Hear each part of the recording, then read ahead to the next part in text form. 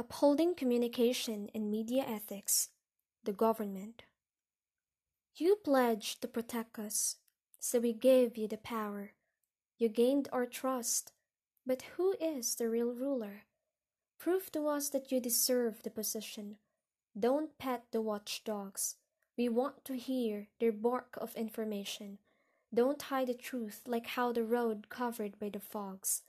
Once is enough. The dictator left a nightmare story, a story that no one can ever love. The downfall is still encrypted in the records of our history. In his palms, the media suffered. Over the years, people left unheard. We thought it was a utilitarian act at first. Little did we know, he just sated his thirst. He changed the words in the paper, tainted it with lies and manipulation. Put your pen down, or else you'll get to encounter the cold floor and railings of the prison.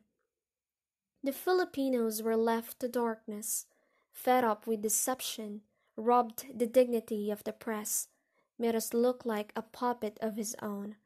Now as we claim back our democracy, be wise, learn from the history. We shouldn't let ourselves to be locked again and be a prisoner of our homeland. The government of today shouldn't act like the dictator. Don't try to send the media away. They are all we got to know who you are. As we face another historical event, be transparent in your every action. Communicate with us through the screen. Comfort us with your plan and decision. We trust the process.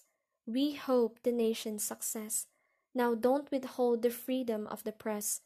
Remind them to deliver the news governed by ethics instead.